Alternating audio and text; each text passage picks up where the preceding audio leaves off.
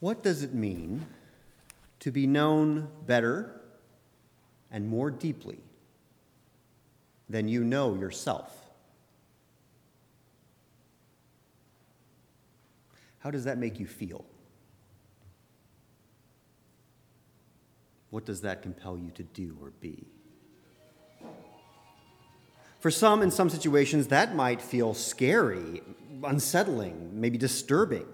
For others, in different situations, that might feel comforting, reassuring.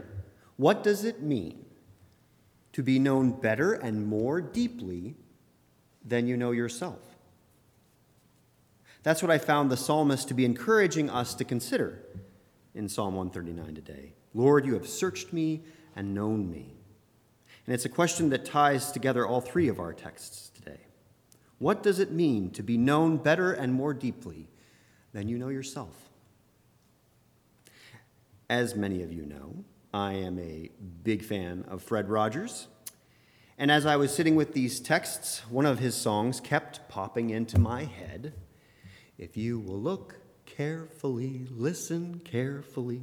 That's the way you learn a lot of things carefully. Look, look, look, and listen. We live in a 21st century where our ears and eyes have been monetized. We are bombarded by messages and ideas all day long, and we are fools if we think we can handle this on our own. We are arrogant posers if we think that on our own we have the strength to somehow cut through the pressures, the expectations, the mores, the generally accepted way that things are, and somehow, on our own, be a prophetic voice. No. No. No, the world today is filled with prophetic voices. Voices that speak of real problems. Voices that call for change. Voices that challenge us, push us, affirm us.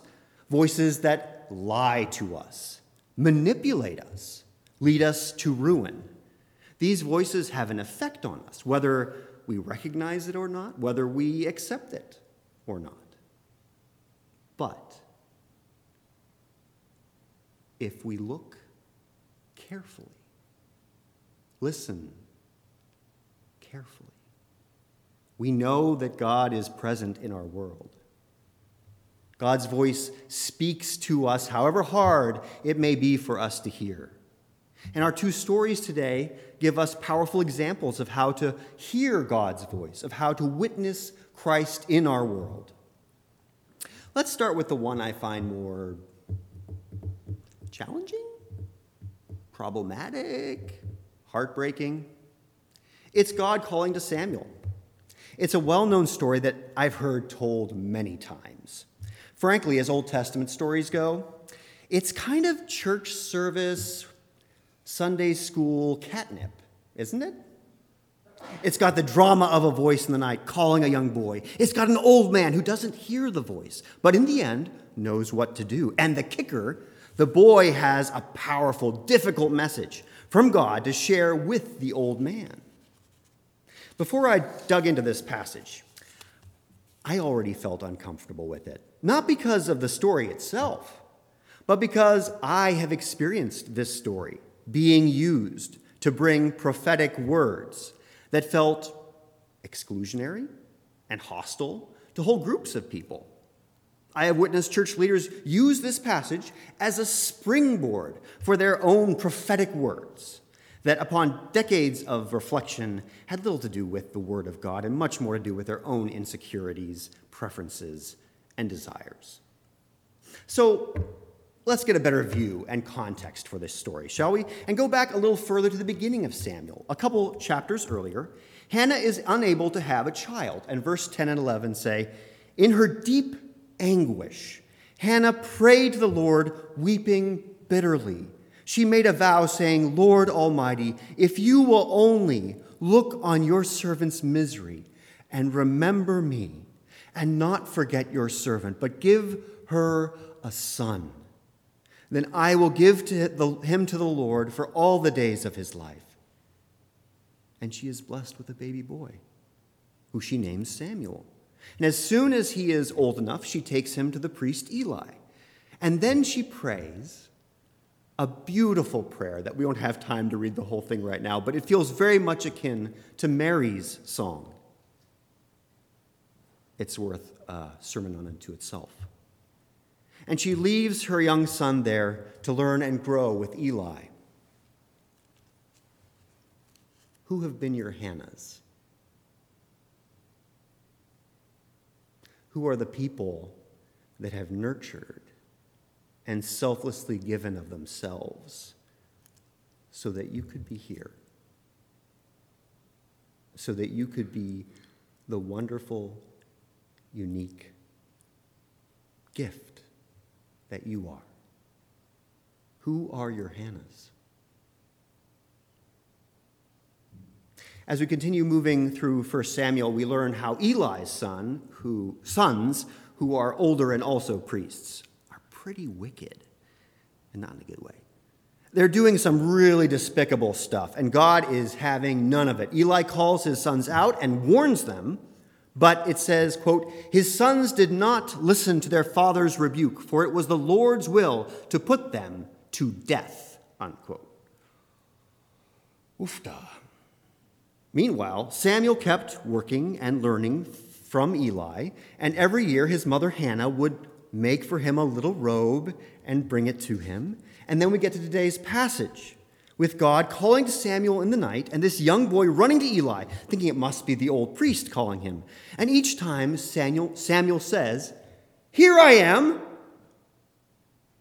It's a simple phrase that is uttered over and over in the Bible.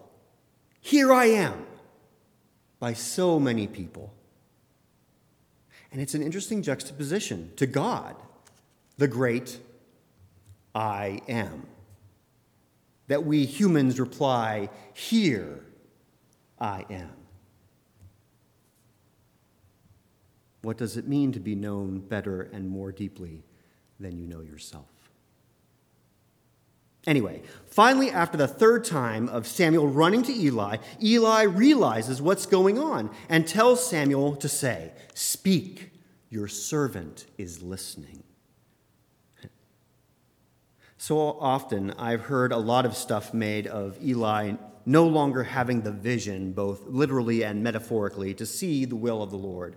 But let's try to avoid the ageist, ableist tendencies that often accompany this story. And just recall that it's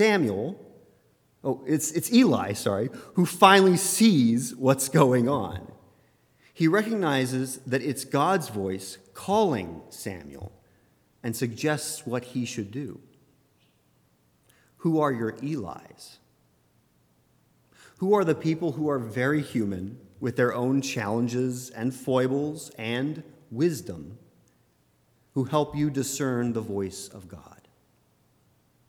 Because Samuel doesn't recognize God's voice. It's his teacher, his caretaker, his elder, who helps him hear what God has to share. Who are your Elis? What God has to share with Samuel is ruinous for Eli. Again, it starts almost seductive in its nature. "See, I am about to do something in Israel that will make the ears of everyone who hears about it tingle." But what follows is brutal. The downfall of Samuel's lineage. We'll hear about how it comes to pass in the next chapter, and it ain't pretty. God's judgment against Eli and his lineage is heartbreaking. And ironically, it is a similar fate that awaits Samuel at the end of his career as a prophet, with his sons who don't listen and look for God, but for their own pleasure and well-being. And here we get into my unease with this text, because I can get behind a God who wants justice and lifts up the lowly, which at its best is what God is doing in rejecting the house of Eli and then later Samuel. But it is also hard not to feel like God is being pretty petty. And so I wanted to share a piece of exegesis that felt very different than all the others I read. It's from John Holbert, a fellow white bald guy with glasses and a professor of homiletics, but hopefully you don't hold that against him. He says, I cannot easily accept this rationale for a complete obliteration of a faithful priest and his household. Yes, his sons are little less than monsters and hardly worthy of priestly inheritance. But the fact is that Eli did attempt to restrain them. Why is Yahweh so enraged over Eli's ineffectual parenting, especially in the light of Yahweh's later rejection of the first king of Israel, Saul, over two technicalities of sacrifice, and Yahweh's ready acceptance of the second king, David, even after that king's shattering of 4 of the 10 commandments in his filthy actions with Bathsheba and Uriah, her husband? Yahweh appears quite arbitrary in these stories, and no more so than in the way Eli is treated here. He continues, something important should be noted about this so-called call of Samuel. Yahweh does not ask him to do anything at all. Yahweh merely sputters the divine peak and apparently leaves it to Samuel to decide what to do with this anger. Samuel decides to tell Eli all, and then spends the remainder of his prophetic life shouting the unmitigated anger of Yahweh at nearly all whom he encounters. Samuel is the first prophet of doom in the Bible, and he plays the role to the hilt, a role he first learned from Yahweh at Shiloh. The Yahweh Samuel represents is too often arbitrary and vindictive, and it is regularly very difficult to determine when Yahweh is speaking to Samuel or when Samuel is speaking for himself alone. This is so precisely because as Samuel's life unfolds, he finds it increasingly difficult to separate what he wants and what he claims Yahweh wants. I can only conclude from the scene of Samuel's confrontation with Yahweh's voice in the night at Shiloh that hearing the voice of God is both exhilarating and very dangerous. Is it really the voice of God that one is hearing, or is it rather one's own voice, urging one to act in ways that are as far from the way of God as can be imagined? End quote. My unease with how I had seen this story used by others turns out to be the very trouble with this story itself. Who are the Samuels in your life? Who shares with you hard things? Maybe at times those truths can feel petty or just their own feelings. Maybe at times, like Eli, you know you must accept the hard truth. What does it mean to be known better and more deeply than you know yourself? However we look at this story from Samuel, God knows each of the people in this story. Hannah, Eli, Samuel, even Eli's sons. And Hannah, Eli, and Samuel are clearly listening for God's voice. What did that voice sound like to each of them? What does that voice sound like to you? Who helps you discern that voice? Do you look carefully? Listen carefully? Moving on to our gospel story. Nathanael seems like someone you might either really enjoy and get along with, or he might rub you the wrong way. He strikes me as a guy who says what he's thinking and calls things as he sees them. He's from Cana, another Galilean village not far from Nazareth. So, of course, when his pal Philip tells him, "We have found him about whom Moses in the law and also the prophets wrote," he's like, "Oh, yeah? Yeah, he's Jesus, son of Joseph, from Nazareth." I imagine Nathanael having just taken a big swig of a beverage, and upon hearing Nazareth, he sprays it everywhere. What? Come on. Can anything good come from Nazareth? It's kind of like a Packers fan saying, can anything good come from Soldier Field? Or a Wisconsinite say, can anything good come from Minnesota? Or a Western PA person like myself saying, can anything good come from West Virginia? More seriously, it's wherever or whenever or however we might think God could not possibly be present. Can anything good come from the north side? Can anything good come from the burbs? Can anything good come from those high church folk? Can anything good come from those charismatic evangelicals? Can anything good come from those leftiest elitists? Can anything good come from those Trumpists? Maybe it's the familiarity of a place and people known well that's so familiar, and yet obviously not exactly where you're from, but it makes it hard for Nathanael to believe. To his credit, Philip doesn't try to sweet-talk Nathanael. He just says, come and see. So Nathanael goes with Philip, and as they're walking up to Jesus, Christ says to Nathanael, here is truly an Israelite in whom there is no deceit. Clearly, he appreciated Nathanael's straightforward attitude as well. And Nathanael is obviously confused since he's never met Jesus before, and so he asks, where did you get to know me? And Jesus explains, well, I saw you under the fig tree before Philip called you. Now here we have a moment not unlike what I was saying at the beginning about our psalm today, about being known and how that can feel. Nathanael could be creeped all the way out. I mean, what? I was by myself under the fig tree? How did you... What all did you see or hear? But he isn't. He recognizes it for the miracle it is. It's an aha moment for Nathanael, when all of a sudden, in one moment, his world shifts, and he exclaims, Rabbi, you are the Son of God. You're the King of Israel. Unlike Philip, he doesn't mince words. He comes right out and says who Jesus is, despite the political or societal ramifications that might accompany such an exclamation.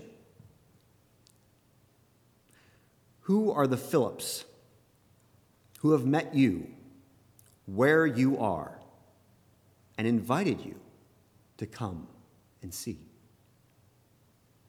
Who are the Nathaniels who have witnessed what you have witnessed and said what you were incapable of saying? Nathanael has an epiphany in this story. Several of the writers I read for today mentioned how so many of the scriptures during this season speak of epiphanies, and that maybe this season between Christmas and Lent should be the Epiphany season, not just one Sunday. I suppose you could say that Samuel experiences an epiphany too, hearing the voice of God for the first time, or for that matter, Eli, even if it's a hard one to accept. But getting back to Philip's invitation to come and see, how have you experienced this invitation? How have you been invited to come and see? Because clearly you must have. Otherwise, why would you be here? Which leads me to the next question. How have you experienced this space, this time, this gift that is this church family? What keeps you coming back? What do you experience here that compels you to come and see here?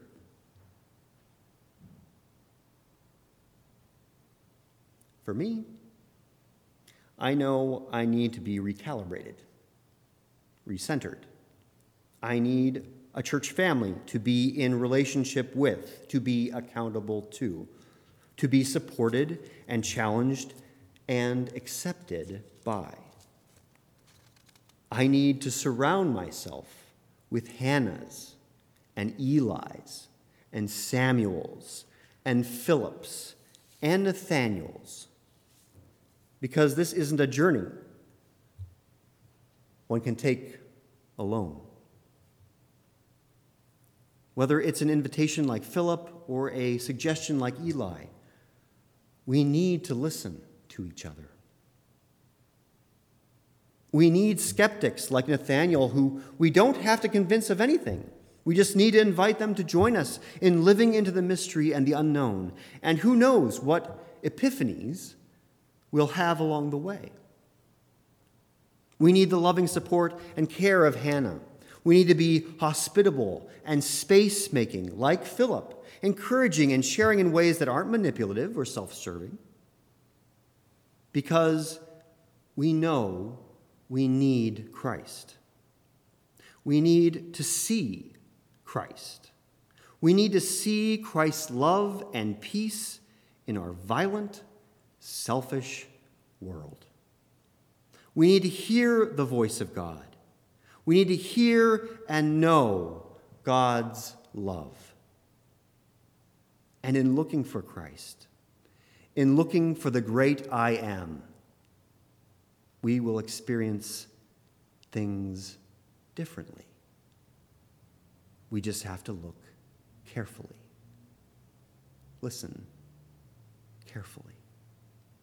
And no matter what physical senses we have or do not have, whatever cognitive abilities we have or don't have, wherever we find ourselves and whatever frame of mind we're in, no matter who we are, together we will know our God more fully. And in doing so, gain a deeper understanding of ourselves, because we know that we are fearfully and wonderfully made. We are known better and more deeply than we know ourselves. What does that lead you to do? What does that lead us to do?